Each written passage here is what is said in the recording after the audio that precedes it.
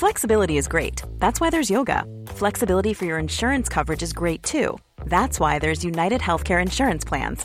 Underwritten by Golden Rule Insurance Company, United Healthcare Insurance Plans offer flexible, budget-friendly coverage for medical, vision, dental, and more.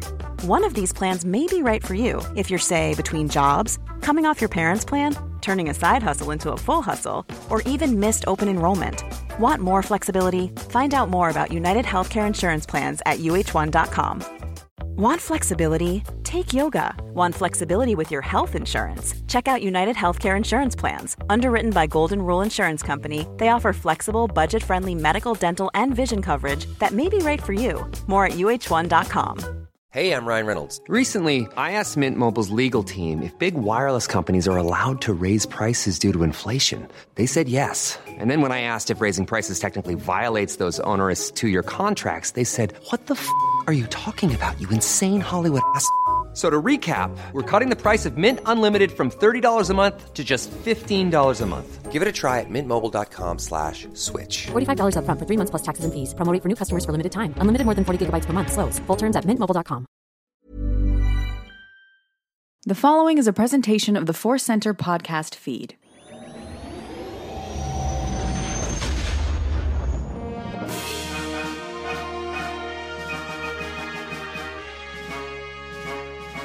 From the center of the galaxy, this is the Force Center podcast feed, and this particular episode is one of our deep dives. We're going to dive deep into the idea of decorating your life with Star Wars. What do we mean by that? Let's find out together. I'm Joseph Scripshaw.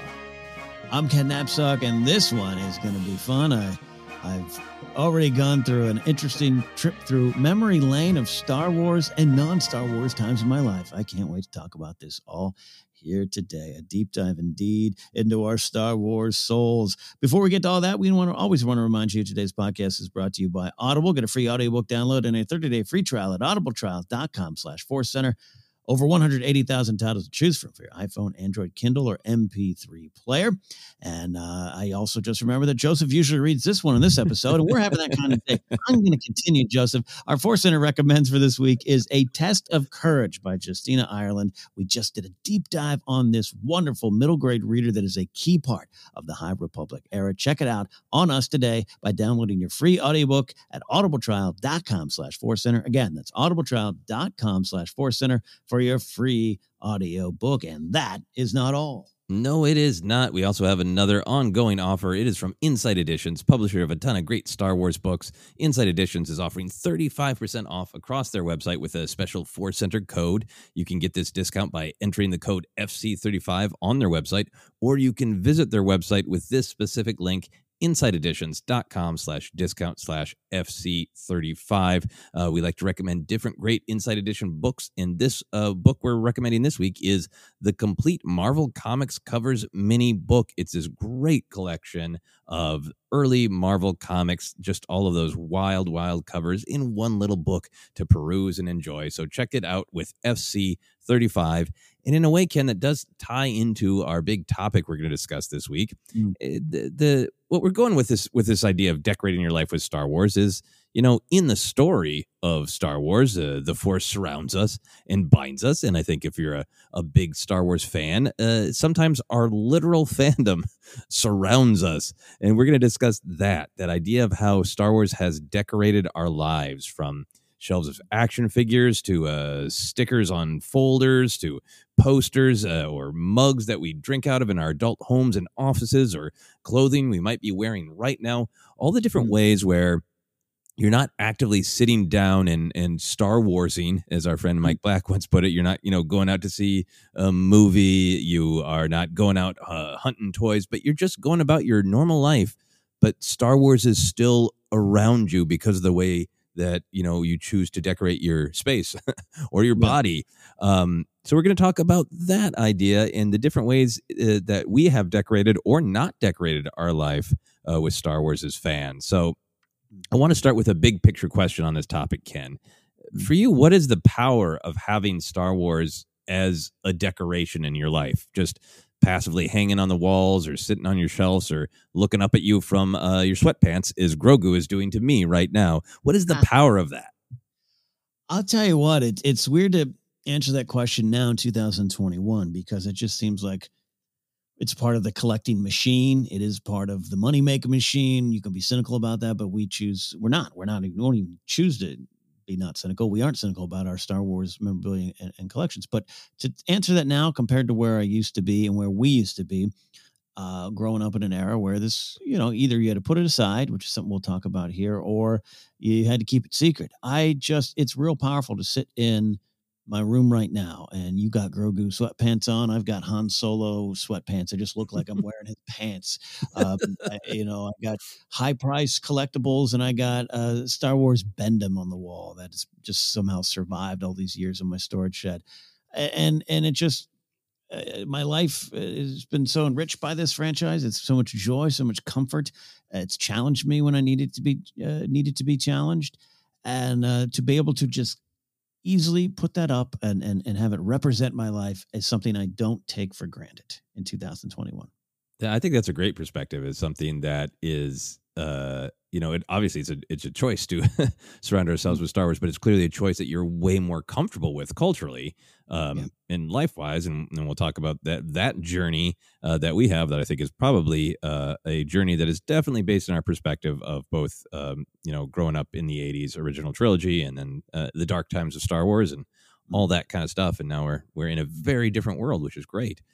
I think for me, having Star Wars be kind of decorating my life, and by that I kind of mean that those moments where, like, I'm thinking about, my taxes, or, a script that I'm working on that has nothing to do with Star Wars, or what I'm going to have for dinner tonight. I'm not actively thinking about Star Wars, but I just pass by a calendar or an action figure or a book, and it gives me this very, very small little spark of joy, even when it's not like this big everything changes moment, but just, hey, maybe I'm stressed out, but it still, makes me happy to look over and see Emperor Palpatine, because it's a part of something that I love.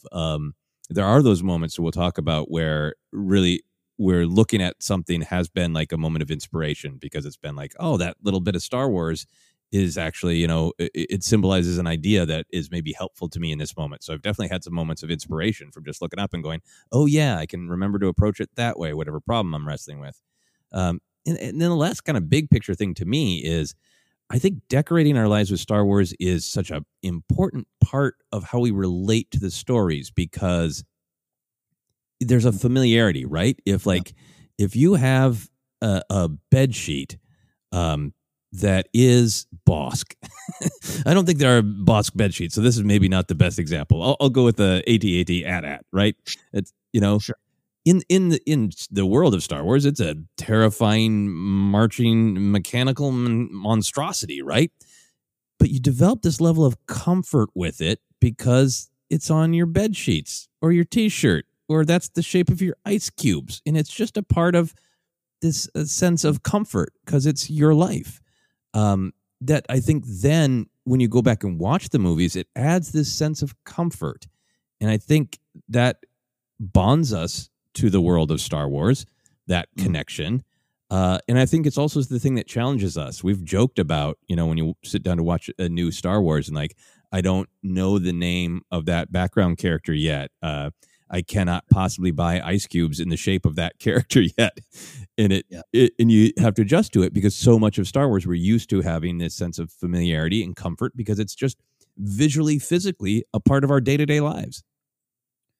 Yeah. Wow. Yeah. That it's just, it truly binds us. It runs through us. It's part of us.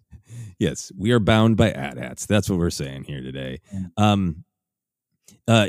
So moving on from that big picture to get a sense of what we're talking about, have you ever had a moment specifically where seeing a bit of Star Wars in your living space or workspace, or on your body, a moment where seeing a bit of Star Wars actively made a difference in your choices or actions, where you were like, oh yeah, I can do this differently, or oh yeah, I'm on the right path, or anything like that? Yeah, I was, even as you're talking, I was looking around my room. My office has a lot less than the rest of my life of Star Wars, but there's a ton of Star Wars in here. And if anyone's ever seen like any videos I've done here, like on Casterly Talk or even in Force Center stuff, I have a lot of Star Wars posters around me. So I'm definitely surrounded by it. But I got to tell you, I was trying to find you an answer, Joseph, that's like, yes, I was going to punch someone in the face, and then I saw a lightsaber and realized I must put down my weapon. I don't have that. But what I do have growing up, I'm surrounded. I love making of stuff. When it comes to Star Wars, we're going to do behind the scenes, heroes of behind the scenes soon here on Force Center, looking at that kind of stuff. There's been times in my creative life, particularly starting out, and maybe when some of my dreams of I was going to be a director and all that kind of stuff's kind of changed when I got into radio and blah, blah, whatever. But just wondering if I should or if I could, but looking at some of the making of Star Wars books or magazines or photos or VHS documentary sitting on a shelf has inspired me, because I was inspired by George, but also just everyone who made these movies.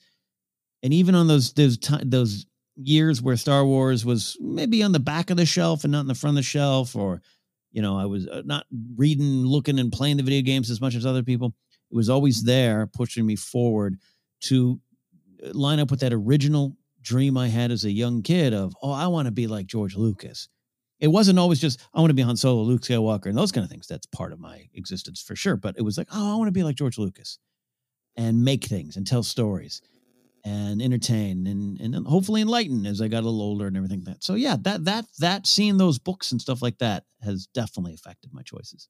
That's really great. Yeah, I definitely share that with you. Of there are parts of Star Wars where my connection to it is just like, that's so weird and cool, and I want to make up things like that too. It's definitely a big picture reaction that I've had. Over the last few years, 99% of the time, it's just, I walk past an action figure and go like, yeah, Star Wars is awesome. And it's just that little moment of joy. It's not like constant, endless inspiration. That is not how we're wired. But there have been specific times, because I think partially we have this great conversation on the podcast where what are the big ideas of Star Wars? I've just really gotten an extra burst of patience from looking at, in particular, like Obi-Wan, and just remembering that I can choose to take a deep breath and not give in to anger in simple ways. When I write that first draft of the email and I'm convinced that I am in the right, and I am right to be a little bit angry about this, or and then just stopping and going, but I can just take a deep breath and I can say it in the friendlier, open, patient way.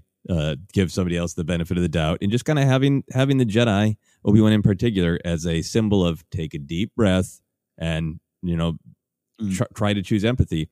That's been really nice. Yeah. See, that's a good way. It's a good way. Always look at Obi-Wan before you send your email, and then who knows? Maybe it'll be. Well, from a certain point of view, maybe you'll have a lot of shifty emails. I don't know. But for myself, it has helped me just take a deep breath. What is your oldest or most treasured Star Wars decoration? All right, I'm going to... I get a sense, and look at some of the other questions on today that I could maybe know this answer, but I want what decoration, maybe for the listeners, what in your mind, do I have a wide variety of choices? Oh, you know what I mean? Okay. Yeah, absolutely. Toys, clothing, merchandise, which is all decorating your life with Star Wars, which is, again, what the topic is. I just want to be sure, because I have a couple different answers here.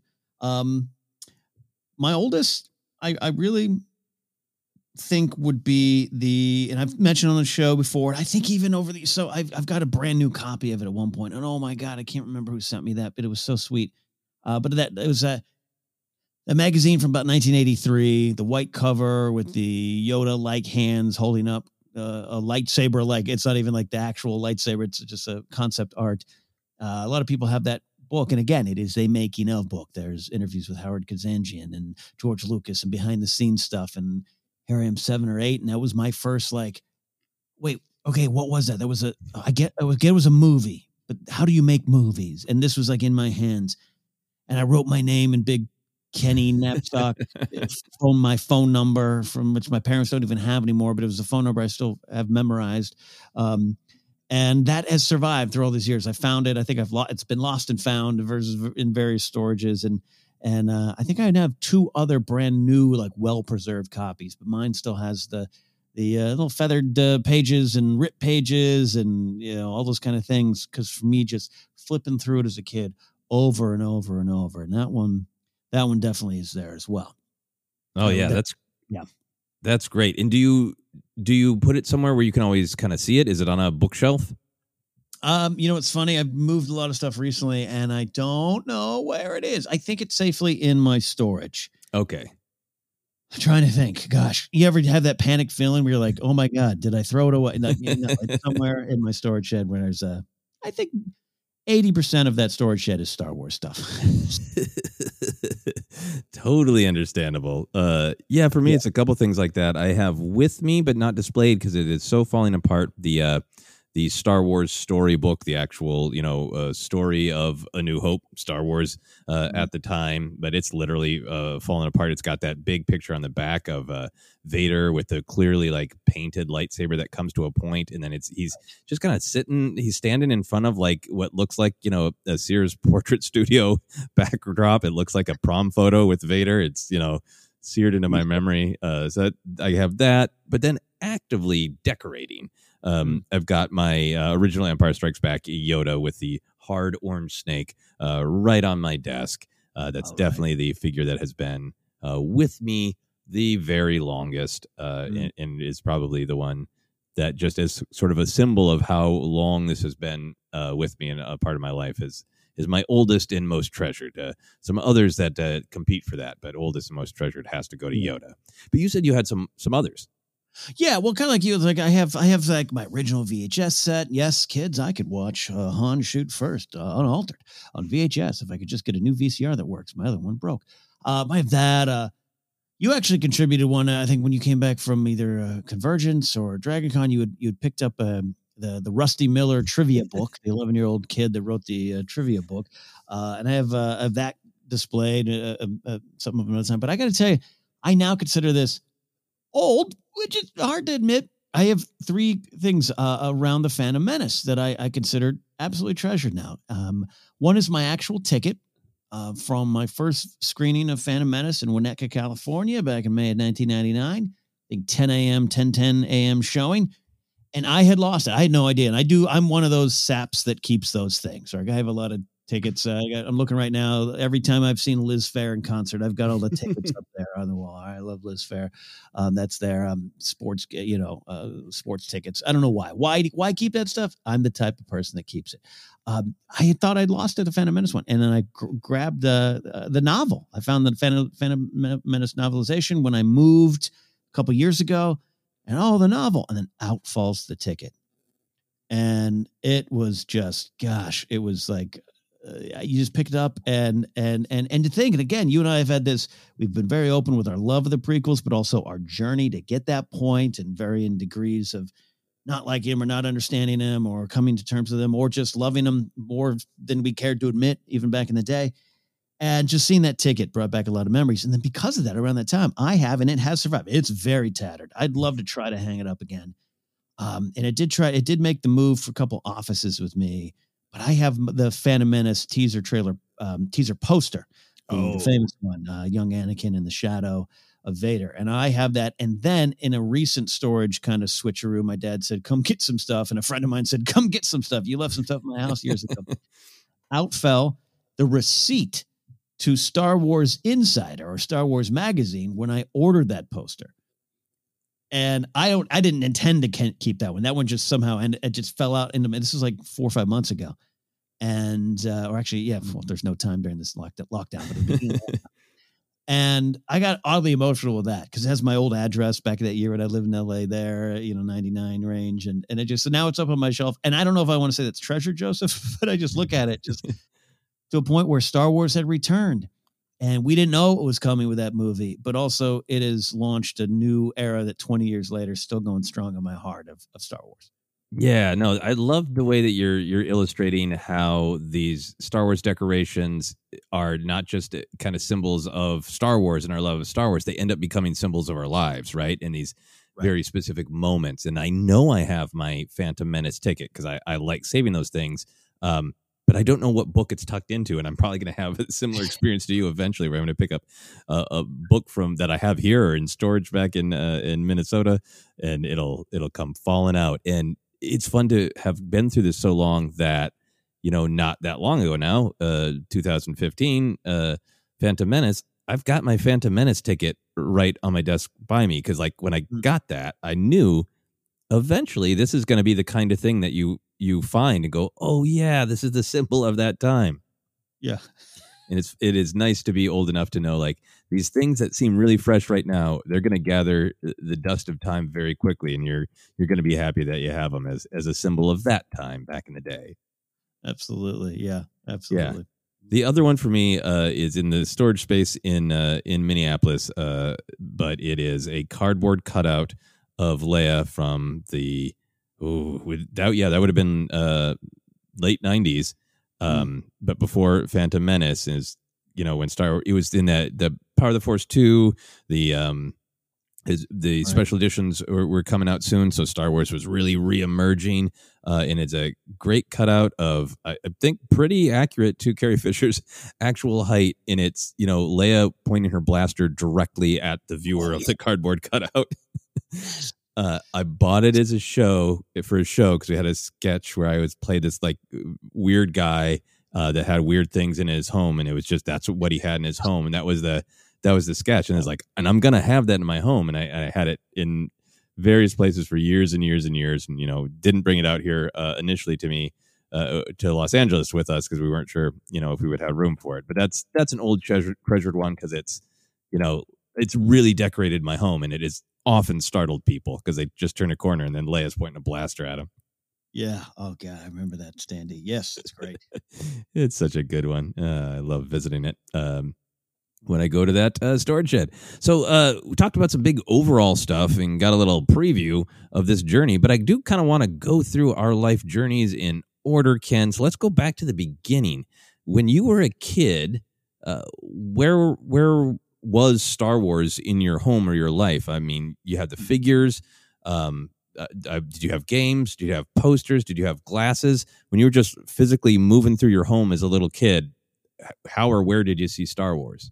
Yeah, it was really in the figures and some glasses. I did have some of the original Burger King glasses that did not survive. So when I was able to go to conventions and oddly realize, like, this is like 2015, 2016, like, wait a minute, I can just buy these. Like, it's a weird feeling when you're like, wait a minute. I don't have to take a time machine. What am I thinking? Of course I can buy these.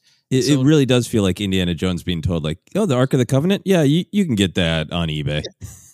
Well, a friend of mine, an LA improv guy, Kirk Dietrich, he actually broke one of his, this is like last week, and I saw him like posting on Facebook.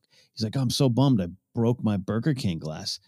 I don't know what to do. And like someone in the comments put a link to Etsy and eBay. It was like, go here.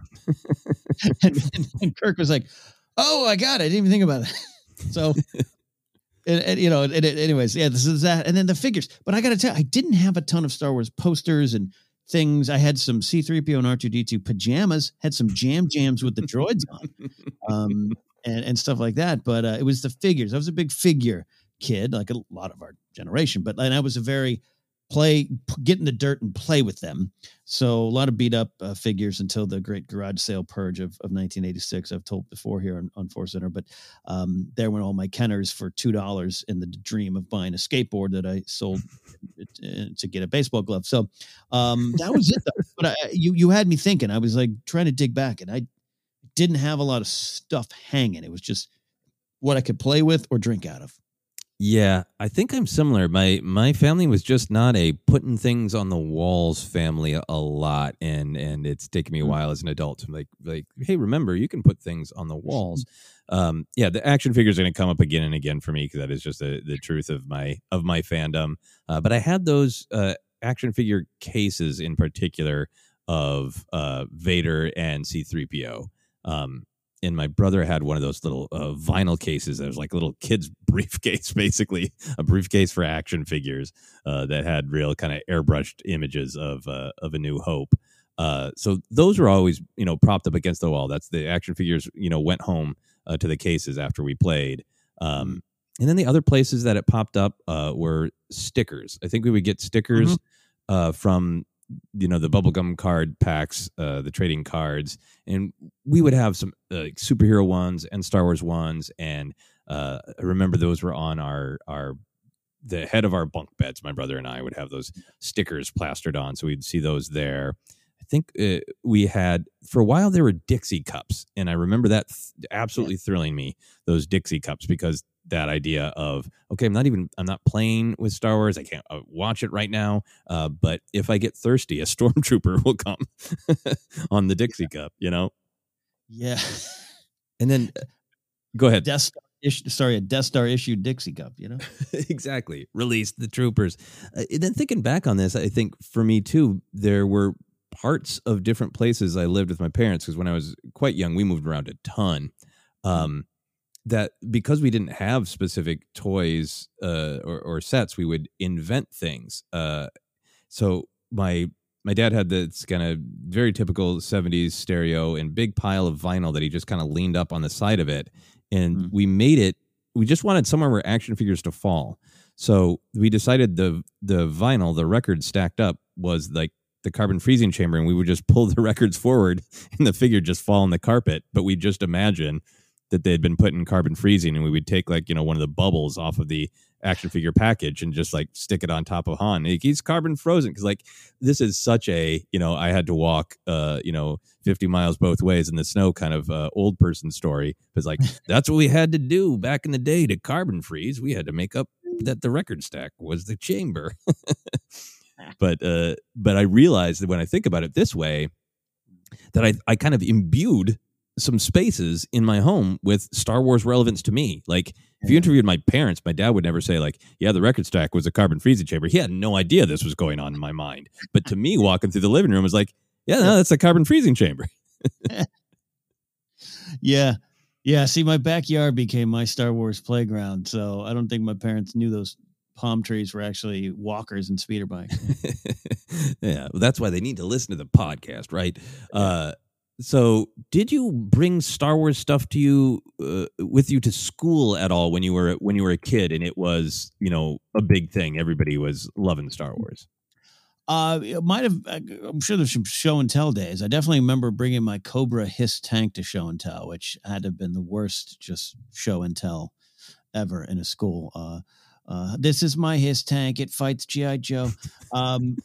But I did have some shirts, and one that you've wonderfully turned into a great thumbnail image on Spotlight Star Wars, which is me about 7 or 8 in that forest green T-shirt with the iron-on decal of Palpatine and Vader and Luke and some weird found family portrait. I used to wear that one a lot. I think there was a red one. Oh my gosh, it was all post Return of the Jedi. And I've told stories. I was bullied a little bit for being a nerd back in a day when that was a different term, and pushed around and all those kind of things. But I kept persevering. Hard. I know I'm a hero. Everybody, I'm a hero. I kept wearing my Star Wars shirts. You rebel. Yeah, I don't think I had a lot of Star Wars clothes that I can remember, but I did have school supplies. I remember that mix of the depression and horror that school was starting again. I liked learning things, but I wanted to keep playing, and absolutely some of the utter stereotypes of that era of time. I also was bullied and teased for being a little nerdy, scrawny guy. But early on there, there'd be that fear of great, it's time to go get school supplies. But then there'd be that hope of but there might be some cool folders where you can take a little bit of the fun and excitement that you have in your mind in the summer with you. And one of those was the Luke Skywalker on Dagobah folder that I had for a while. This promotional image that was around a lot back in the day, that weird one where Luke's hand is kind of floating over the top of the hilt where the energy is coming out, and it looks like Luke is about to touch his blade. Don't do it, Luke. Don't do it. And I had an Empire Strikes Back pencil case, I remember, that I carried around for a while. But yeah, that did fade because there did get to be not as much Star Wars stuff present, and also a little bit of, did you want to pick a fight because it would bring attention to you?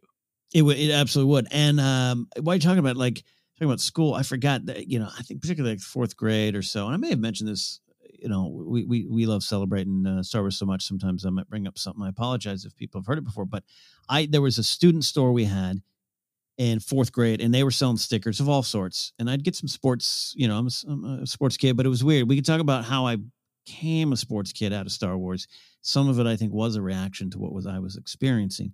But I had a bunch of Star Wars stickers, and I found them again in this great storage reclamation project of early 2020, in a box full of my Return of the Jedi trading cards, and then all the stickers that I had purchased, unused, still on the backing. And it's like an AT-ST, a TIE Interceptor, and it's real good, kind of almost detailed art. And I just remember like a quarter would get you 3 or something. And I would save up my allowance. I get like 75 cents a week, big spender. 50 cents would have to go to a G.I. Joe comic book. 25 cents, I could get those stickers. That is really cool. That's great that you're finding so many things. Is it, Joseph? Well, we'll talk about that a little bit more as we talk about our ever burgeoning collections now. Yeah, I think for me also, there's definitely a window of time where there was a lot of, dislike of or attention, negative attention drawn by bringing pop culture things. But also in junior high, I clipped out a picture of Adam West Batman and put that on my kind of Trapper Keeper folder thing, the main thing you took around. And because of that, I have one of my best friends to this day who looked over and was like, "No, you bad man." And I was like, "Yeah, you want to fight about it?" Because I was ready to so defensive. And he's like, "No, I like Batman." We've been friends ever since. Anyway, back to Star Wars.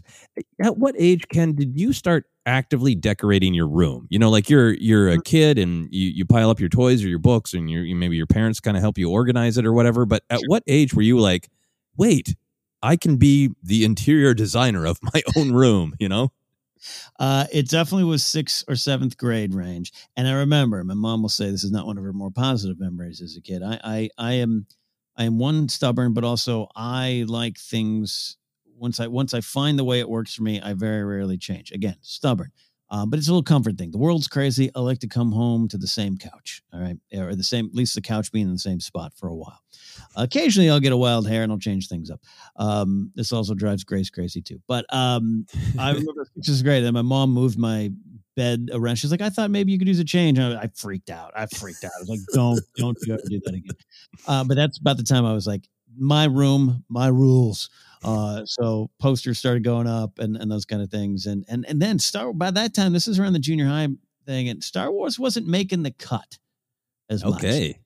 So I had the stuff because a lot of stuff has survived, but it was kind of like on a tiny little shelf. So the shelf was always there. I mean, look, I'm also displaying Lego sets at this time. It wasn't like I was, trying to be super, super cool and this wasn't part of it, but it's just like I became a big baseball fan. So a lot of classic late 80s baseball posters were going up more than Star Wars. Looking back, maybe I don't regret it, but it's a weird case study. But that's about the time period. Yeah, okay, that makes a ton of sense. Yeah, it's totally natural that you'd be, exploring different interests. And like I said, as we march through time for ourselves, as Star Wars, had this kind of low ebb for a while where even if you wanted to put up stuff, you would have had it from back in the day because you weren't necessarily going to go find it at the store as much. Totally. Yeah, for me, it's kind of, I would say early teens that I really was like, not just piling up things that I owned, but deciding.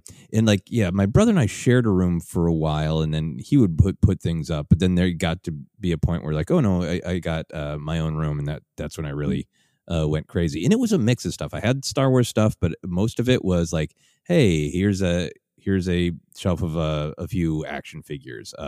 But in particular, I had the Star Wars poster, the A New Hope one. It's kind of the I think in some ways the one of the most well-known sold posters of, Luke's got the blaster right at the audience, then Han and Leia flanking on either side image. But that was on this slanted wall So right above my bed on this slanted wall was that Star Wars poster next to Michael Keaton Batman. Yes. Just pouting at me with those pursed pouting lips. Yeah. And then the other posters in that room was the James Bond movie Goldfinger. Oh, wow. And the Teen Titans drawn by George Peyraz, my favorite comic book run. So it was an eclectic mix of interest. And then I got artsy. At one point I had a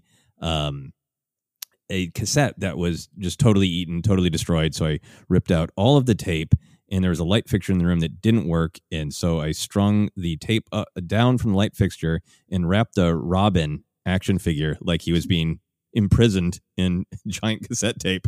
And that just was hanging there for a long time. So not the best interior decoration, some pretty weird stuff. But Star Wars was still around, but it was in this mix of all these other interests. It was more like, here's this expression of all these things that I'm interested in. Yeah, totally. Yeah. So we've kind of hinted at this, but did you reach a specific point as a teen where you actively didn't want Star Wars in your space for any reason? Yeah, I mean, I would say it was never in my space. It was like you found that kind of shared secret language. But there was an active point of, again, I got into sports. I was bullied. I was, choked and pushed. And despite my chunkier frame now, I was a wisp of a kid for a long time. Graduated high school, like 150 pounds. God, I can't remember that number anymore. So at some point I felt left out, and I was collecting Star Wars trading cards, and my friends were collecting baseball cards, and I started collecting baseball cards before I watched a baseball. And then naturally, I grew to love it. There was one particular day I was out in left field and playing a game during PE, and I caught a fly ball, and I was the kid they put in left field because the ball would never be hit to me. And there was a cheer and there was excitement. I just felt, I was like, oh, so yeah, my transition to sports, very natural. My mom, dad, not huge sports fans. Olympics, my dad loved the Olympics and big events would be on, but we didn't watch it. And so then I just started following a good friend of mine in sixth grade, a big sports guy, not a sci-fi Star Wars kind of guy. And so very natural. And I love sports and I love competing. And I wish I was a better athlete, but I love playing sports and golf and all that kind of stuff. So it wasn't like I forced myself that way and turned my back on my friend Star Wars, but it was always there. And then you'd find around this time, and this is a couple of old men sitting around talking about the 80s and early 90s of Star Wars, but you would find someone, and someone would make a joke. I remember making a joke of, that's the last mistake you'll ever make. And my friend was like, Luke, to Jabba. And I was like, yeah. And then we became friends based on that, Yeah. All that kind of stuff. And so Star Wars, I'm so happy where it grew and where it is now. And I'm so happy with a lot of things. We're not there yet, but a lot of things in society that you can be now that you couldn't be before. And we're getting better and better, I hope, on that. But Star Wars is a small part of that. But the early 90s is also, I cherish those whispered like, hey, you've seen Hardware Wars 2? Oh, good. Let's talk about Augie Ben Doggy. And it was a connective language there, connecting language. Yeah. I've had the same experience of, I definitely had some friends that I was lucky to, like my friend that bonded over Batman on my Trapper Keeper, and then, became friends. And a lot of the people that I, grew up with in high school times were like, oh yeah, they like superheroes. We had our little rock and roll band. So it was a little bit more connective to pop culture stuff. But Star Wars still, it just kind of wasn't that much in the space in the conversation. And we had I think a friend had a birthday party, and I had recently got the pan and scan VHS of the Star Wars movies, and we watched Empire Strikes Back, and all these kids, not a ton, like 6 or 7 of us, when the first transport is away happened, we all went yay and put our hands up, and like. None of us, I think, realized that we had watched these enough or, memorized that moment enough to be like in the moment together like that. And that was like one of the first sort of like real communal things. And then I know I've mentioned this before, but one of the kids who was at that party was like, hey, you think you could hook me up with those VHS tapes? Could I maybe borrow them? And like I brought them to school in a brown paper bag, and it was a discreet handoff. And any adult had seen that, they would have assumed that I was handing off something else. I'm like, no, it's just Pan and Skin Empire Strikes Back, sir. Like that was reality. Yeah. For my space, I think there was a part of me, I think I alternated a lot growing up of being concerned about when I can fully express myself, and then having those lines where like, no, I'm me and I'm going to be loud and proud about it. And I really vacillated between those. It wasn't a clear one or the other. And I felt like, well, I'm never going to hide anything if like other kids have a reason to come over to my room. And I remember there was a group project where, a bunch of different kids came over, and I think we switched around houses, and I hosted once, and my room was, like I described, just full of different pop culture nerdery. And it wasn't Star Wars, it was Star Trek, but there was a girl that I liked, and she was like, oof. It was just a picture like Kirk and Spock. And she was like, oof, you might want to take that down if you ever want anything to, happen romantically in this room. And this, a girl I like was saying this, and I was like, and it bummed me out, but then it was also, she left, and I was like, I'm not taking down that Star Trek poster. I like Star Trek, damn it. And then the end of that story is years later. I'm friends with her on Facebook now. It seems like an awesome person. And at one point she posted like something when a Star Trek movie was coming. I was like, yeah, I've always loved Star Trek. And it made me feel so sad of like, did she like Star Trek then, but thought it was so like culturally uncool that she was trying to help me, Yeah. Yep. So yeah, it wasn't directly Star Wars, but it was that sort of challenge to this danger of being too loud, too proud about pop culture. I mean, look, this could almost suddenly become the main topic here. I'll be careful and not go too long here, but the idea of I always say 40-Year-Old Virgin. That movie, I was like, that's a documentary. That's a documentary for me. Like I've had my friends come to my house and say, you've got to take all these toys down if you want, like you're suggesting, Joseph, anything to happen in this room, this stuff's got to go. And that's when I was just coming out of the Phantom Menace prequel era into whenever that movie came out in 2005. Like, I was like getting figures and putting them on my shelves again. And some of my friends from my job came by to visit me and were like, get these off yourself. But also, at the Groundlings, I did a sketch in 2002 for my advanced level training class that was all me being a nerd, and I had my lightsaber, the one I have in my corner now, and it was me being the office nerd who was too shy to get the girl in the office, and his friend literally comes out, my friend Brian Keith Etheridge played him, saying, gotta hide your toys, man, if you get laid, that kind of typical stuff. It was a funny sketch, and it ended with me holding my lightsaber and proud with a Princess Leia shirt. And my friend Melinda Hill was revealed that she plays the character. She's like, I have a Amidala figure too. And I remember my director was like, funny sketch, but like no one wants to see that. I was like, oh, okay. They don't even want to see you make fun of yourself. Yeah, they're like, nah, let's not do the nerd stuff. Like, no one really likes that. It's like, okay, all right. Deep sigh. Yeah. And you were saying this earlier, but I think, what a great time to also say, once again, that we're sharing our experience, lots of not great stuff. How amazing is it that it is a completely different experience now, right? I mean, from what I can see, having those moments where, not only are people like encouraged to enjoy the pop culture things, it's, a new thing comes out and people are like, hey, I want everyone to know that I'm a fan of this. Like there's almost competition to be known as the person who, has the most Amidala figures, which is, it's great that it has changed so much that there is so much more acceptance and encouragement of expressing what you love and how it relates to who you want to be. Yeah. And we here at Force Center agree there's a long way to go, and there's still, horde examples of gatekeeping and all those kind of things. But yeah, it is. We are definitely on the right path when it comes to Star Wars. Sometimes even like, hey, you're all taking it too seriously. Like the competition for Amidala figure. Like let's go to the fun stuff. But yeah, we always joke. I mean, with Jennifer Landa, it's like, I wish that I knew that there were, girls like Jennifer back when this stuff was it's classically gendered, boys toys, girl toys, and you could, I wish I knew someone like her existed, and I wish she probably vice versa, because we had to keep, just these unwritten rules of you couldn't enjoy this and you couldn't talk about it. So definitely getting better. we're not the end of the line, but wow. Yeah, you're right. Yeah.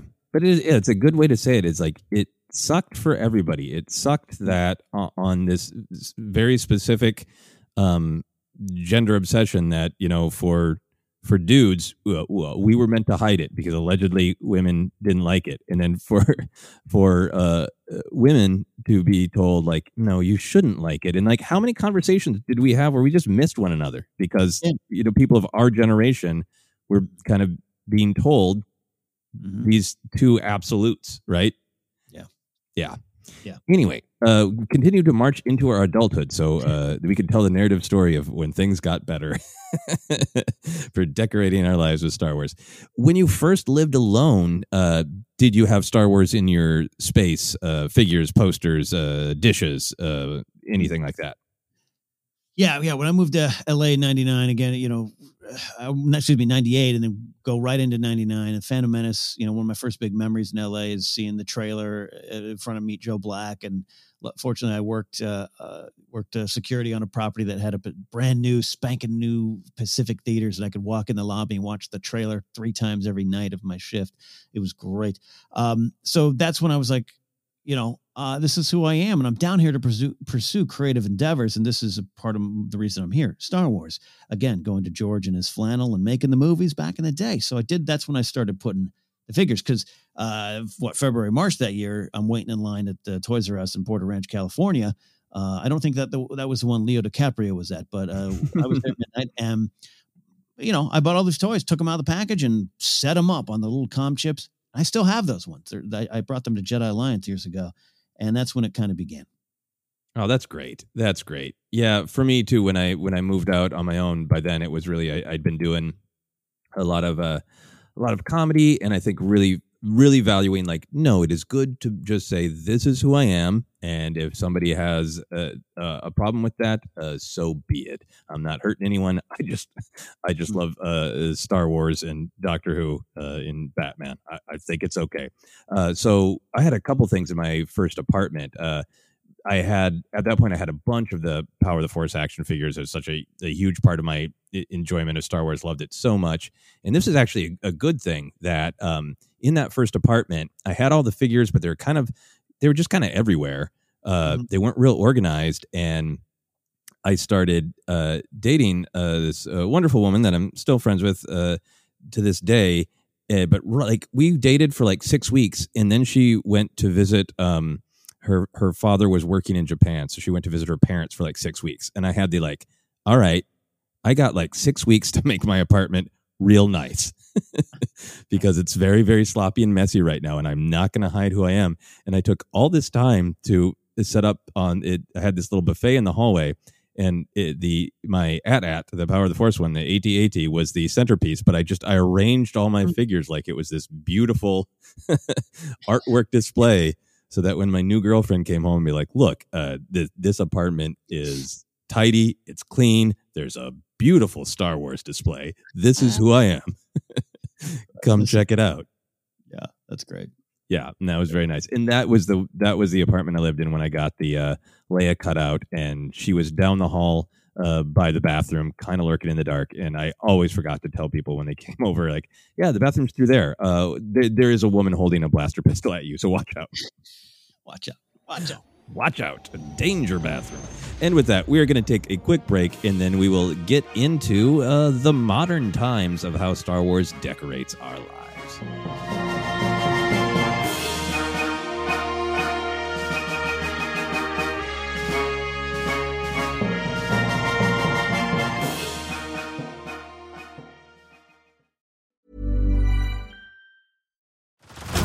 Head over to Hulu this March, where our new shows and movies will keep you streaming all month long. Catch the award-winning movie Poor Things, starring Emma Stone, Mark Ruffalo, and Willem Dafoe. Check out the new documentary, Freaknik, The Wildest Party Never Told, about the iconic Atlanta Street Party. And don't miss FX's Shogun, a reimagining of the epic tale, starring Anna Sawai. So, what are you waiting for? Go stream something new on Hulu. Hey everyone, I've been on the go recently. Phoenix, Kansas City, Chicago. If you're like me and have a home but aren't always at home, you have an Airbnb. Hosting your home or a spare room is a very practical side hustle. If you live in a big game town, you can Airbnb your place for fans to stay in. Your home might be worth more than you think. Find out how much at airbnb.com/host. This is Paige, the co-host of Giggly Squad, and I want to tell you about a company that I've been loving, Olive & June. Olive & June gives you everything that you need for a salon-quality manicure in one box. And if you break it down, it really comes out to $2 a manicure, which is absolutely insane. It's also so easy to get salon-worthy nails at home with Olive & June. The difference between how your nails used to look when you did them yourself and now with the Mani system is a complete game changer. The best thing about Olive & June, too, is it's a quick dry. Dries in about 1 minute, lasts for 5 days, and full coverage in up to 1 to 2 coats. Visit oliveandjune.com/perfectmani20 for 20% off your first system. That's oliveandjune.com/perfectmani20 for 20% off your first system. Ryan Reynolds here from Mint Mobile. With the price of just about everything going up during inflation, we thought we'd bring our prices down. So to help us, we brought in a reverse auctioneer, which is apparently a thing.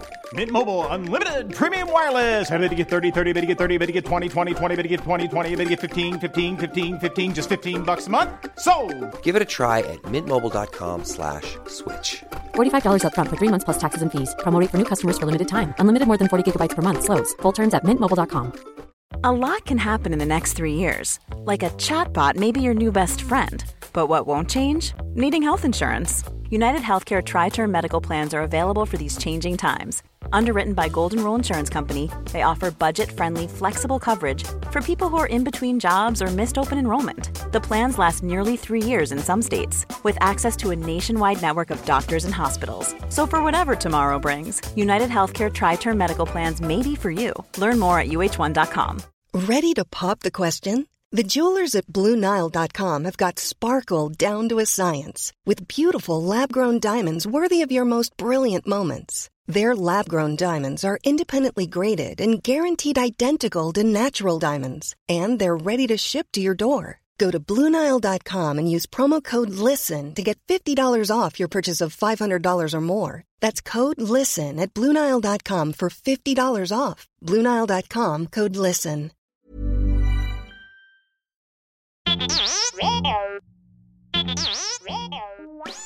Hey, Force Center friends, make sure you're keeping up to date on all the great content from Jennifer Landa.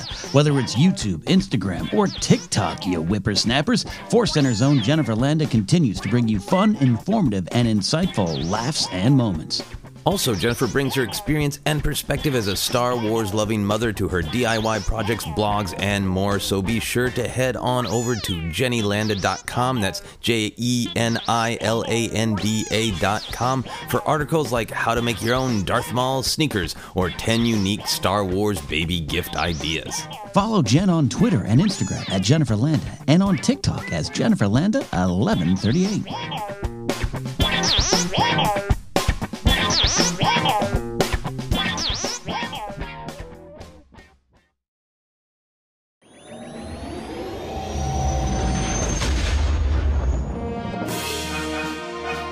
And we are back to continue our discussion of how Star Wars decorates our lives.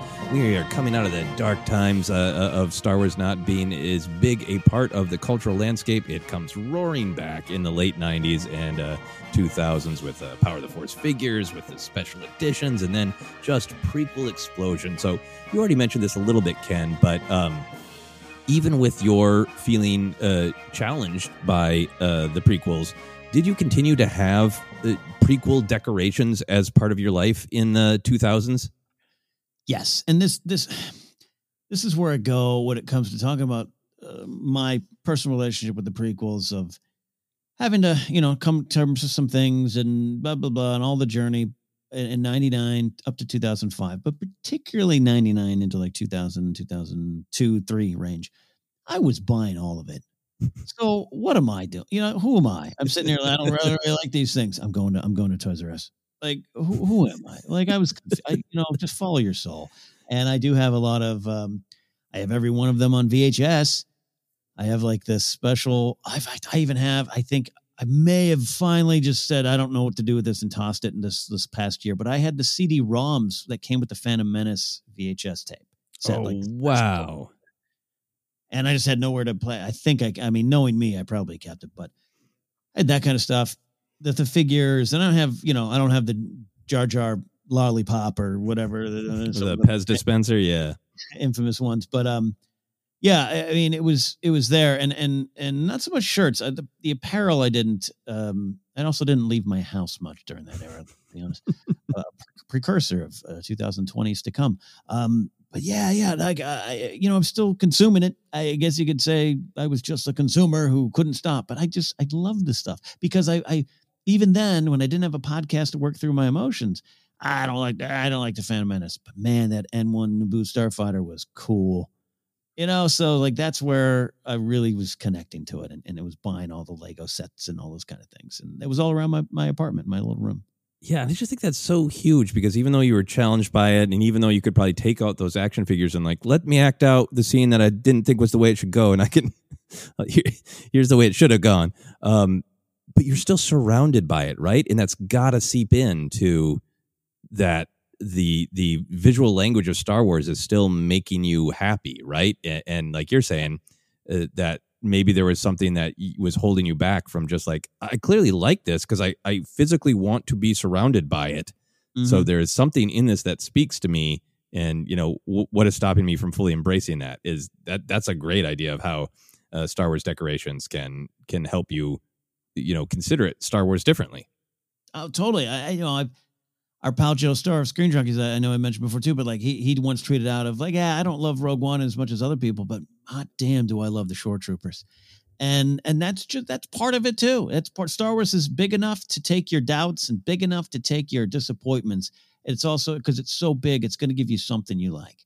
It's going to give you something to connect with. And for me during that era, it was that the seismic charges, anything you want to say, like, oh, I don't like those movies, but oh man, I like that.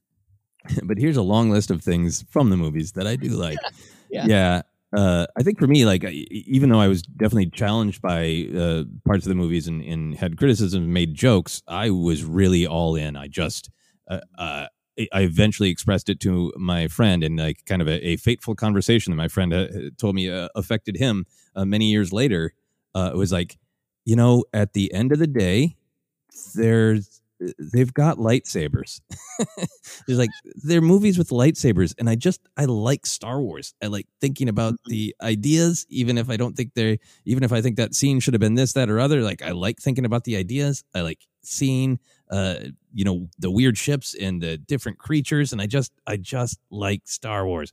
And that really, reflected how I surrounded myself with the prequels. I bought a Qui-Gon 12-inch action figure again for a sketch, and then it's like, I got the 12-inch Qui-Gon. I need the 12-inch Obi-Wan and Darth Maul, so I had them set up, having a fight by my television, and those 12-inch more doll-like figures were not subtle, took up a lot of space.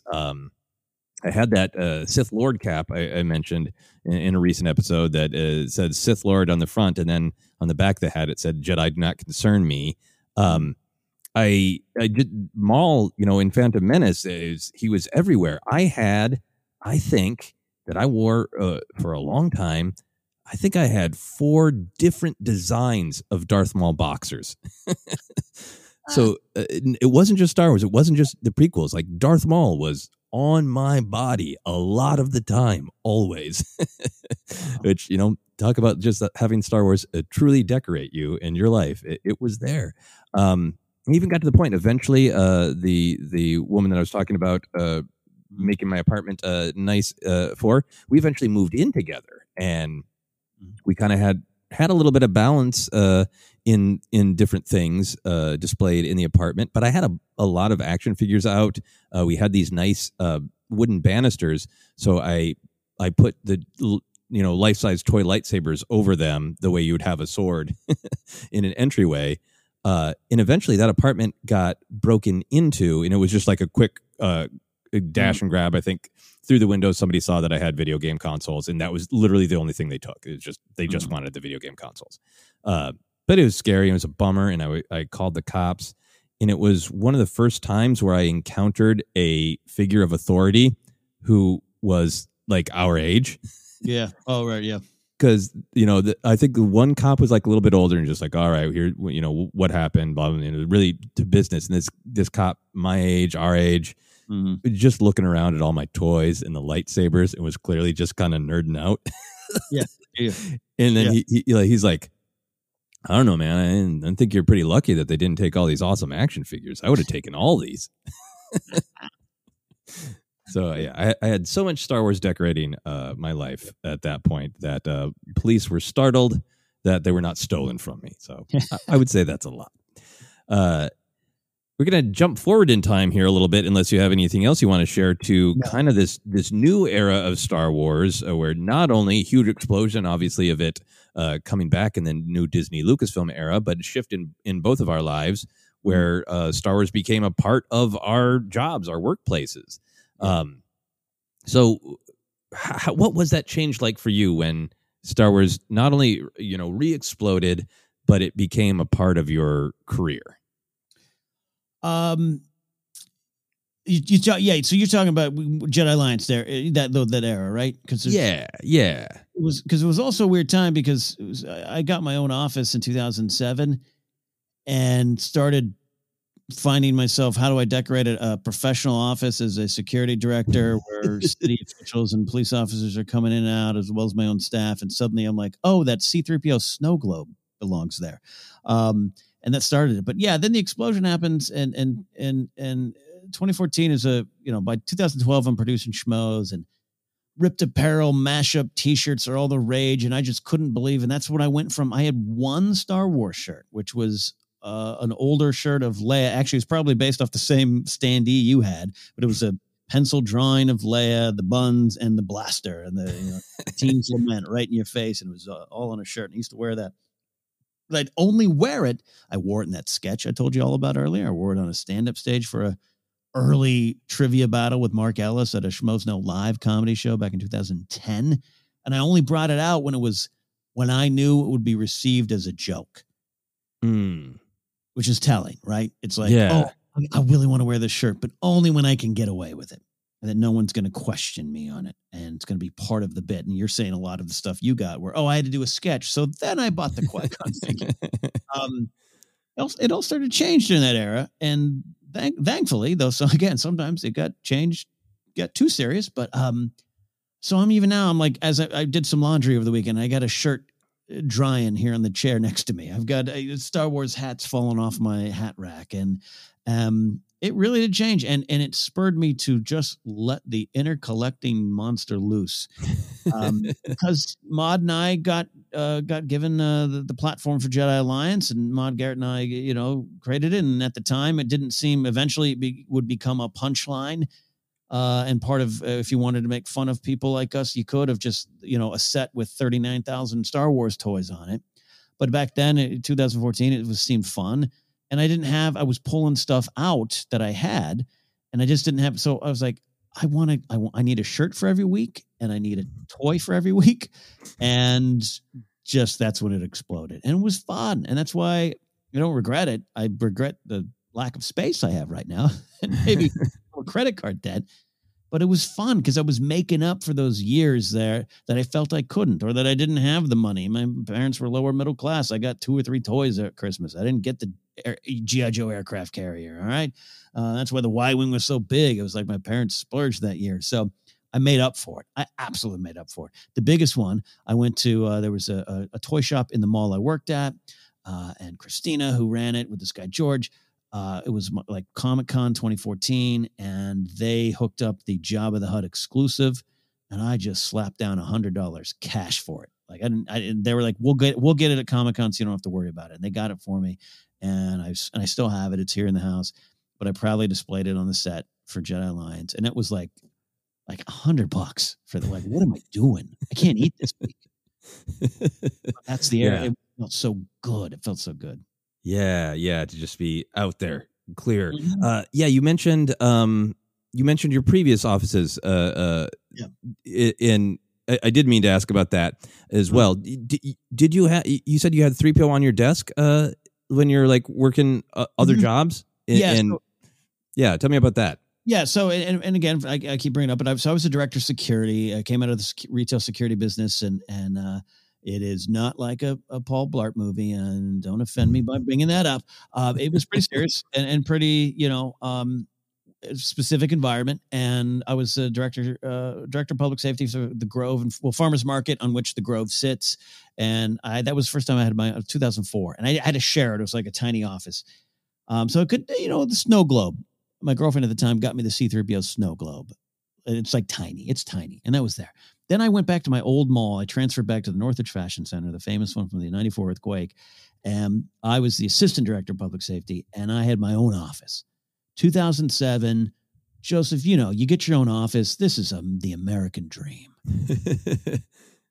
And that's when, even though I wasn't discussing it as much, and the prequels were still very much in the rearview mirror of not good generally, I was putting little figures, and there was I could get the McFarland figures were in the KB Toys in our mall, and little things like that started popping up more and more. And then by the time jump ahead to 2012, I become the director. I'm the first non-police officer at that location to get this job, and it was really cool. And what's on my desk? The Game of Thrones throne. Go Pops. And you mentioned like the police officer and everything, but so here I am. I've got LAPD guys coming into my office. I got coworkers. I'm interviewing people for jobs. And I'm not saying I hired people off of that, but one of my assistant directors, when I interviewed him to hire him, we didn't talk about the job or his qualifications, which were good, and I had his resume in front of me. We talked about Game of Thrones. Because halfway through the interview, he's like, "Yeah, so I left the sheriff department of Texas, and I injured out, and now I'm trying to restart my career out here in California. Hey, can I ask you about that throne? Are you a fan too?" And I was like, "Yeah." "Oh my gosh!" So me and my girlfriend love Game of Thrones because it was secret. It was like, you couldn't. Again, the stupid parameters we set for ourselves, or society sets for ourselves. And I had G.I. Joe figures on my wall too, the 25th anniversary re-release. And I had LAPD guys coming in and who, again, you said they're like my age or younger even, but looking around, hey, Ken, you got the report on that robbery over the weekend? Cool. "Oh my gosh, hey, is that Destro?" And it changed. It started to change, and that flew very nicely. And just flowed very nicely into that Jedi Alliance 2014 period, because then I just went crazy. To the point in 2013, I got in trouble for having too many Star Wars and G.I. Joe things and Game of Thrones things on my desk.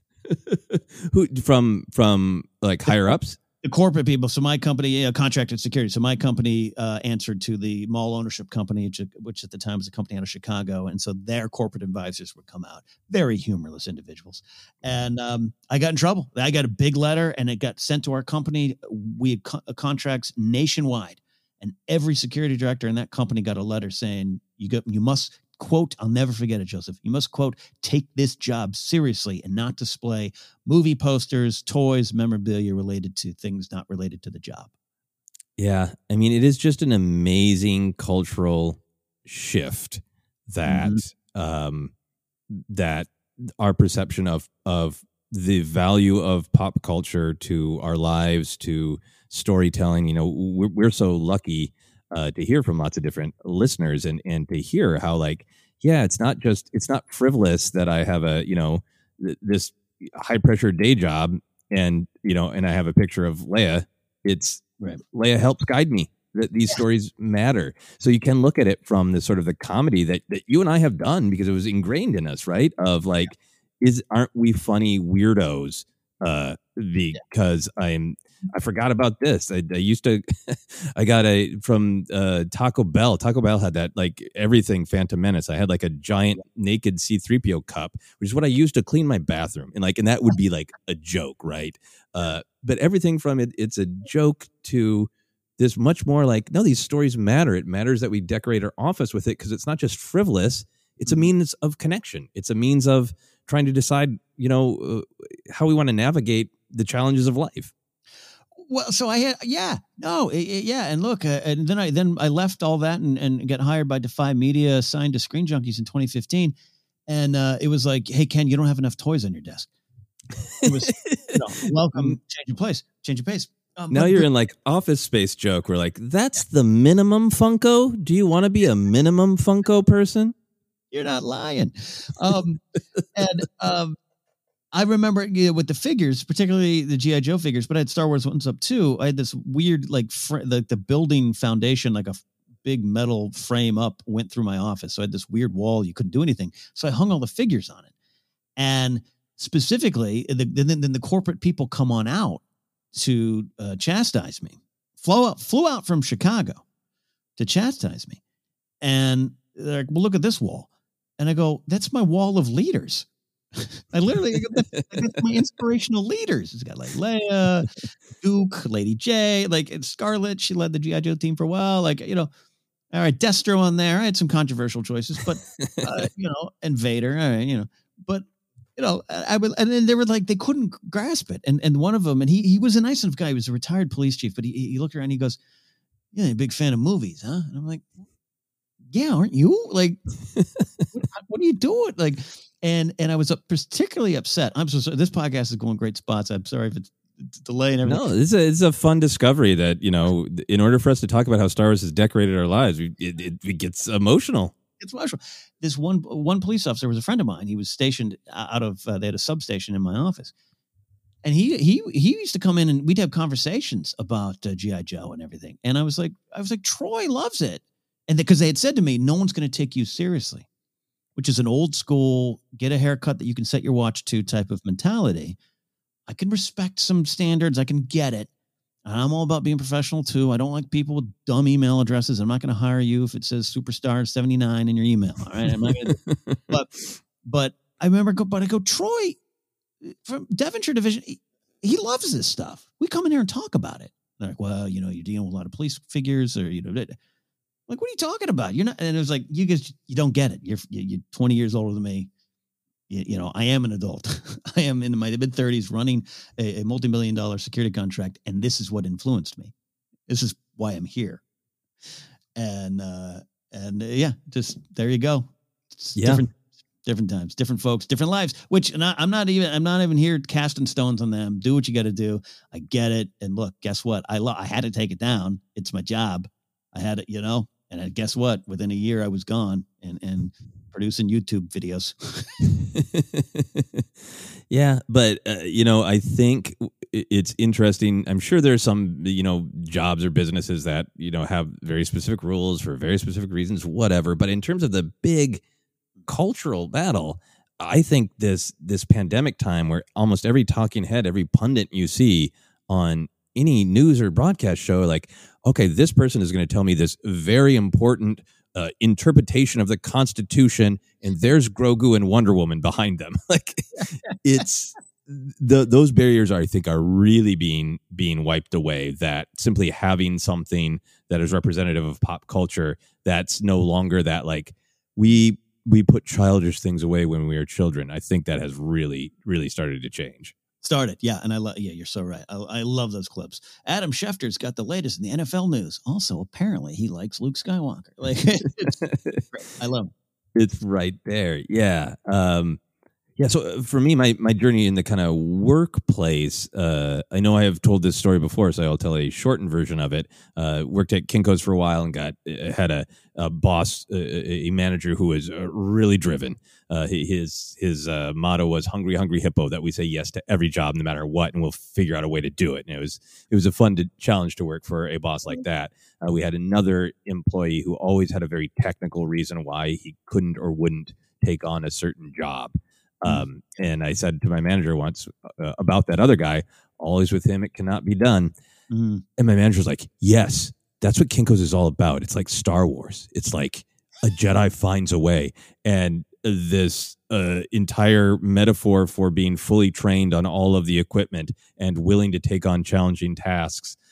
If you mastered everything, you were a Jedi. And the manager would say, like, yeah, we got a full staff of Jedi now. First shift's all Jedi. We only have 2 Jedi second shift. We need at least 2 more Jedi on second shift.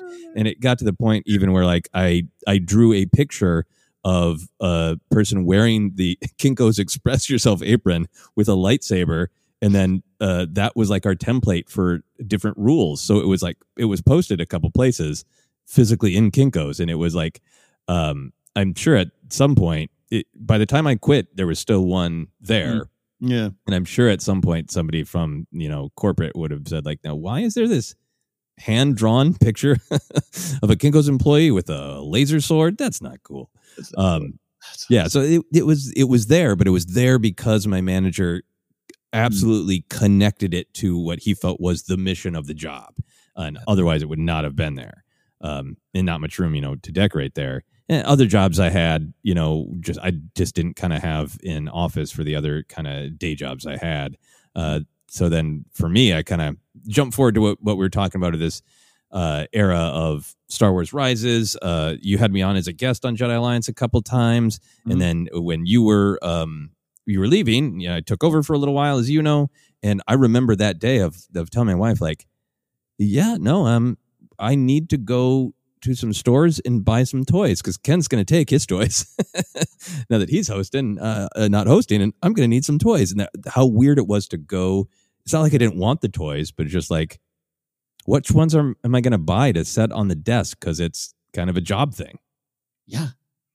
Oh, yeah. Possibilities are endless, but you got to choose wisely. Yeah. And that's why I have my Revenge of the Sith Obi-Wan Black Series figure. I'm very, very happy for it. So that's kind of the work side of it.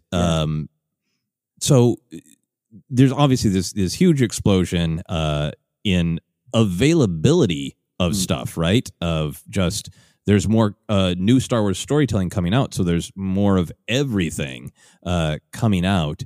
How did your Star Wars decorations start to change with just the explosion of Star Wars stories and characters? We've talked about those sort of those times where maybe just there's not as much stuff available, even if you want to buy it. And now there's it's everywhere. It's more acceptable. It's a part of our jobs, and there's just a huge variety.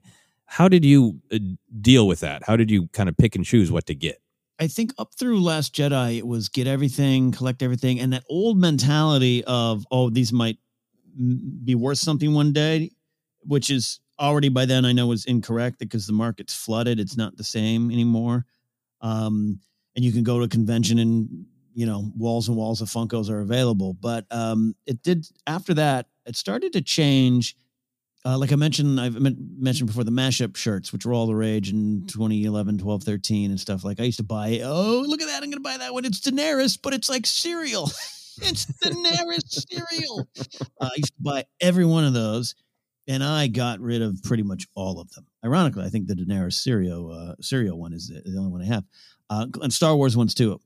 Because as things just kind of, it's, you and I always talk about Star Wars buffet. When it comes to the Star Wars buffet of memorabilia, first trip, you're just gorging your mouth with anything you can get your hands on, put on your plate. It's like, is that mac and cheese on a salad? Yeah, it is. Okay. And the next go around, it's a little more specific to what you actually want. So now a lot of my shirts, I like to go for the little subtler, more muted. Not that I don't want to broadcast it to the world, but I just wanted to fit a little bit more into my personal aesthetic or the way I dress now compared to the way I used to dress.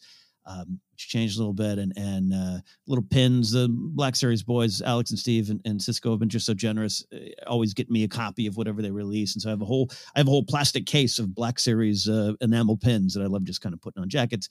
And then my wall art has changed. Like I've really grew to love this artist, Nan Lawson, who was a friend of Joe Starr's, and just real fun, poppy, sweet, but really wonderful, insightful art of Star Wars and Game of Thrones. And so I'll put those up in my office.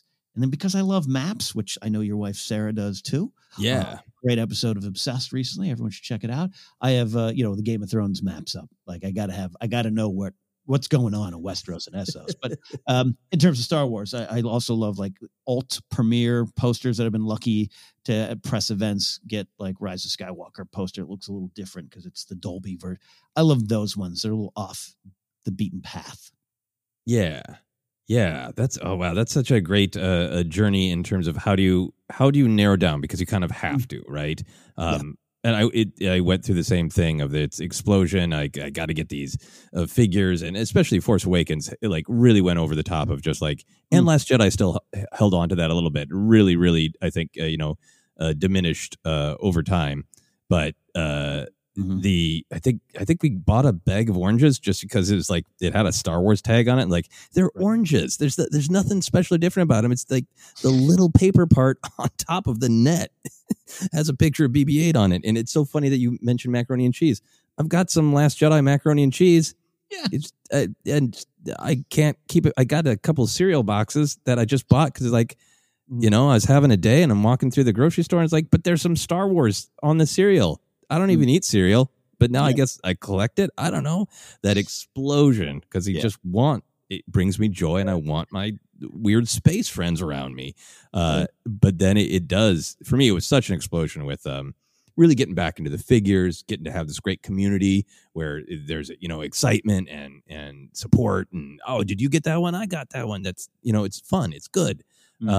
But there's only so much space. So now I've started to really try to be better about reflecting, what part of the story do I really want to see on my walls or on my body?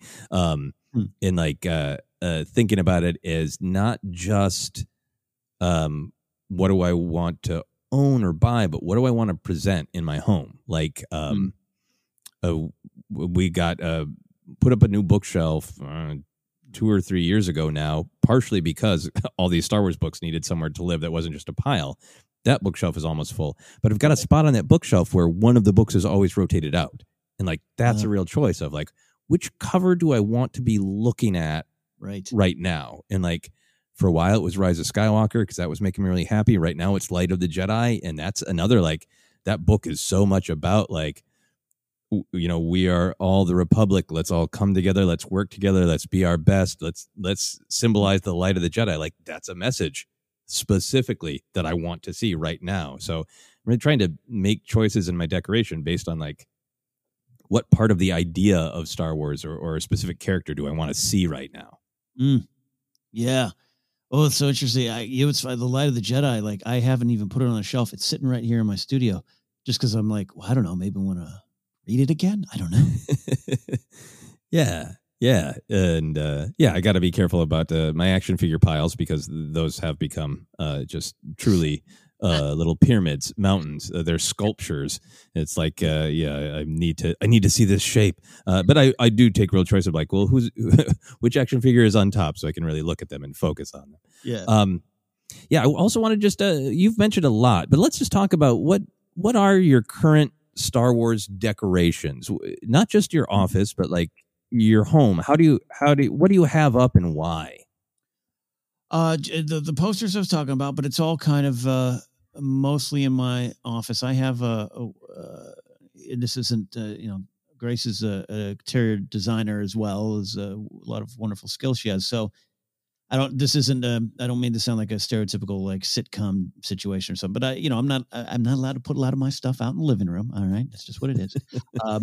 We have a weird dueling living room situation because we have a house built in 1920. So our rooms are tiny, no closets almost, but the living room could house you and your 19 children because it was 1920. Like it was a giant living room.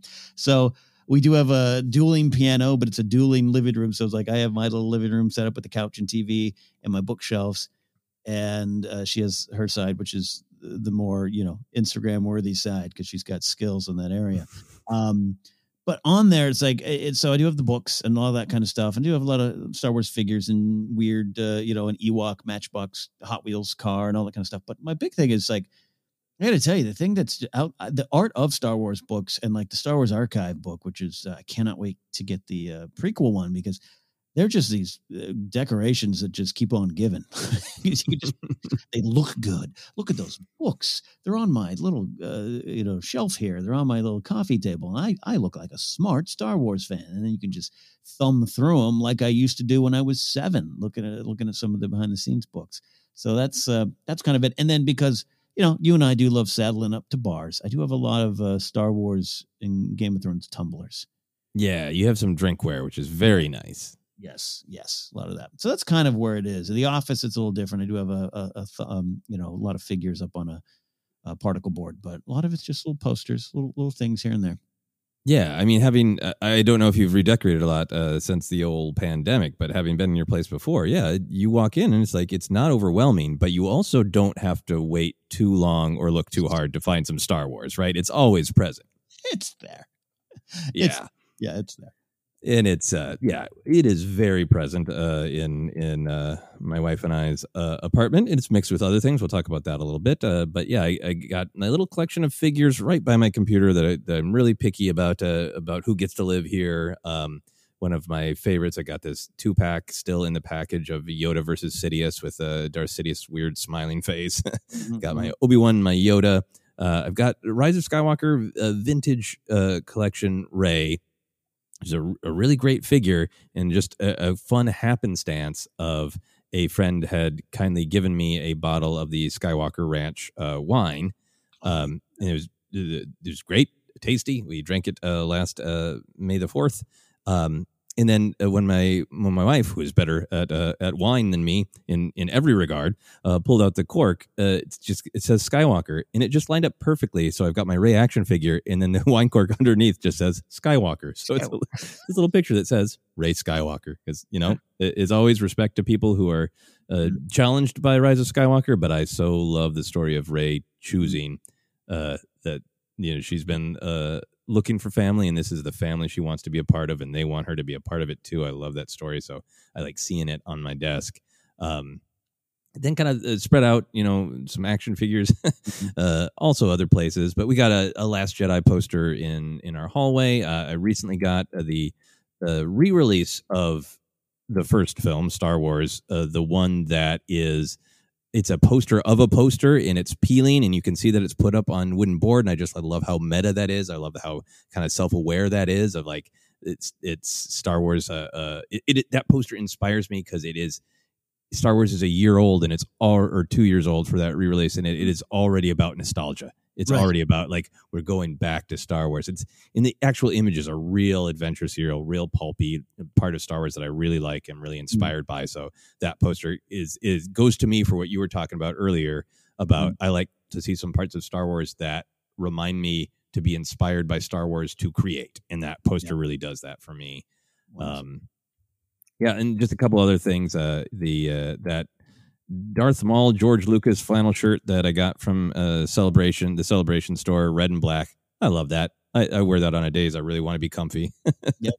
I got some stickers on my physical calendar that I use. So that's just calendar can often be like a stressful thing of like, oh, what's coming up? What do I need to figure out? Blah, blah, blah. And always having a Star Wars character there to just kind of be a friend during stressful times. And then the last one is that Denny's solo menu I have in my bedroom.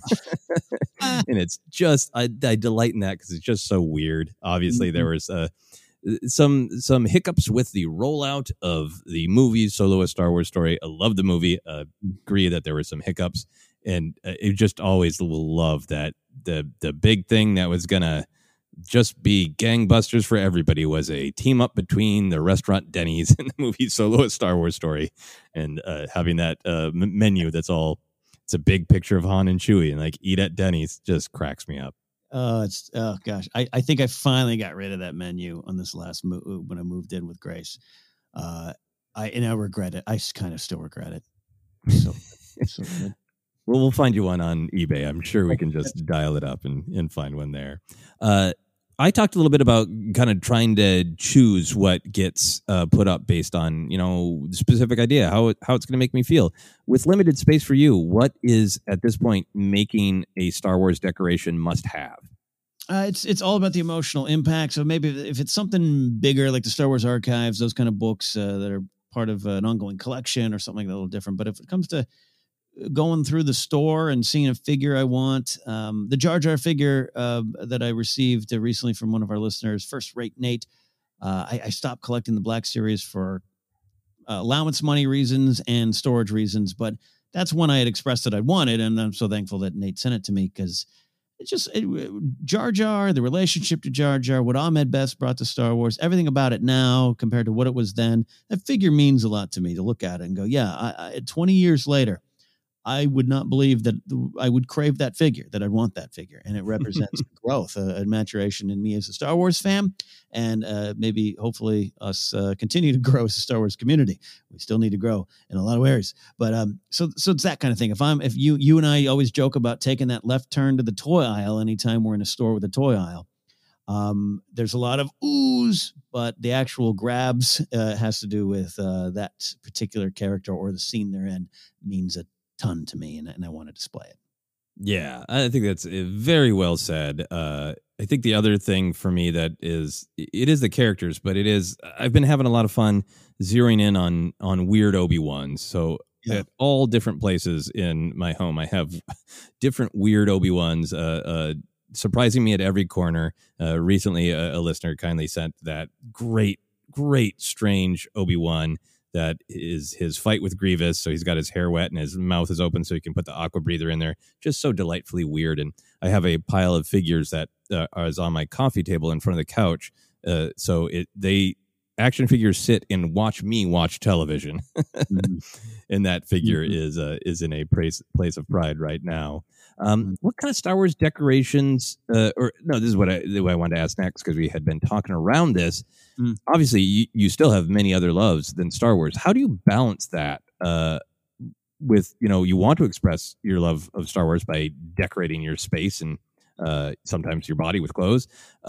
How do you balance your love of other things with your balance of Star Wars? Well, right now it's really just a balance between, do I want to walk around and have a functional house, and what do I want to display, right? That's kind of the balance. Fortunately for me, I'm not a tremendously cultured guy anymore. I used to, felt I was trying to be a functional adult, but luckily, as we just detailed in this episode, I've realized I didn't have to. I could just love Star Wars more. So that's kind of what I enjoy, but also in a weird way what I'm known for. Like if you're a family member that's not super close to me, or a friend that hasn't talked to me in a few years, and you're going to get me a gift, you'll go get some little Star Wars thing, right? I get those a lot. You like Star Wars, right? And it's like it's Star Wars cookbook or something, which I do enjoy. You know what I mean? Or one of my old roommates got me a Star Wars thumb wrestling book that was released a couple years ago. This was like 2 years ago. I'm like, hey man, I said, thank you. Number one, I'm not I might like to say a decent human being at times, but inside I wanted to be like, I don't love it this much. Like, slow down a little bit. So I'm joking about the balance, but it's, I just find as I get older, you put the energy into the places you want it. So Star Wars is thankfully still one of the places that I want to put my love of expressing myself into. Yeah. I think the amount of Star Wars stuff that is available, the combination of that and living in a relatively small space is it's a great challenge. It's a good challenge, but like my apartment has sort of become a metaphor for my life of like, I only have so much wall space, just as I only have so much time. So I need to choose. And it's kind of been nice to say like, oh man, I love Star Wars and I've got this much room for it because I want to have room for other stuff too, superheroes and Doctor Who and Twin Peaks and music and art and all sorts of other things that I'm interested in. So definitely for me, the space tilts towards Star Wars. There's no way you can walk into my home and not realize someone who lives here likes Star Wars, but try to make that space both literally and metaphorically for other things. Yeah. What kind of Star Wars decorations do you want that you don't have? See, this is now it's got to the point where I got the subtle art pieces, the Nan Lawson, thoughtful, insightful pop arts and figures I want. But it's like, what do I want now? Now at this point, we might as well just go big or go home. I have that life-size Ewok in my garage now that it's one of my favorite things. God bless it. But like, when Grace and I, right before the lockdown, we did get a chance to go to Star Wars Galaxy's Edge and into Doc Ondor's, like, there's, I'm drinking out of, and you tip me. You're the one, like, I missed it because I was so focused on the Sith robes, but you're like, hey, they got the drinking mugs from the Death Star conference room. And I was like, turn around, Grace, we're going back. And I'm sipping out of that. That's that sound right there. But like, I had the credit card ready. I told her, honey, I'm going to swipe for you here. She wanted those Sith robes that were hanging there. And it's like at that point, at this point in my Star Wars life, that's what I want. What do I want? I want Captain Phasma's armor. I give me. I don't want an X-wing toy. Just give me an X-wing. Like that's where I'm at. Yes, I'm totally with you. I think I have toys and I will get more toys. I have books and I will get more books. I have posters and I will get more posters. But a part of me, what I want, I think goes along with this, the idea of this episode of just, it doesn't always have to be a big thing. It can just be this little note in your day-to-day life. I want more functional things. The next time I have to get a new phone, right now I've got a Twin Peaks phone case. I'm going to rotate back to Star Wars. Next time I need to buy a backup drive, I'll see if I can find one. It's got a Star Wars design, or I'll put a sticker on it, or more plates or mugs. I got a Solo glass that's real plain that I got at the ArcLight movie theater when I went to see Solo. It just says Solo, but I love it. It makes me happier when I drink beer out of that. So the real just kind of functional day-to-day stuff is, I think, the decorations that I want to add. Mm-hmm. And then in terms of just other products that I wish existed, they've done some of this, and you can get some of it at Galaxy's Edge, like that great, it's not a meta Death Star coffee mug. It's just, that's the coffee mugs that they were drinking out of when Vader got mad and did some choking. That's those coffee mugs. And I want more of those things. I want more in-world objects. There's I don't have room for a life-size one, but I would love just a little sculpture of some of the art in Cloud City, some of the actual sculpture that is in the background, when Vader's going to his shuttle, and just a little version of that to set on the desk. Or I still really want the kid who's actually doing the storytelling, Oniho Uzaya's custom Luke Skywalker action figure. I want exactly that. I would love, an end table that's just like the Star Wars cargo box, with the 4 squares and the circle in the middle. The box that's just that's a Star Wars box. It's a box, but it's the one from Star Wars. I would love more stuff like that. That doesn't exist? God, that needs to exist. It might exist. I know a lot of the Think Geek and all those companies kind of going out of business. There's got to be. Can someone make that? Is anyone listening who can make it? We'll pay $1. Well, the thing about the Death Star drinking mug, I almost want to go get a job back in my old industry for the same people, so I could walk around with this and have them go, "Oh, nice mug," and be like, "Yeah, nice mug. You know what it's from? Let me tell you what it's from." No one would know, and that's what I love. Yeah. This is Marty's mug right here. Back off. So my final question, Ken, in decorating our lives with Star Wars, if money and space were just not an issue, sorry about that. If money and space were just not an issue at all, what would your dream Star Wars room be? What would you have in there? How would it be set up? How would you use it? Tell me all about your dream Star Wars room. All right. So I have in the house we're living in right now. We're renting this house out here in the Burbank area. Got a pretty good backyard, but the back part of the backyard, it's not functional. It's big. It's big. It's got my storage shed, but that's about it. The grass is dead. The landlord's been like, "Yeah, we'll fix it," and she's a sweetheart, but we just don't have time. We don't go out there. Our Chihuahua, Baxter, we kind of can't let him there on his own. I'm paranoid of birds taking away small dogs, but also the neighbors are out in the back alley. I want to build and it doesn't have to be in the trees, but I want to build a Bright Tree Village town center version, where you have a couple huts. I basically want the Kenner toy, but I can walk around with it. You want life size, like a Star Wars Bright Tree Village themed patio. I want the spit.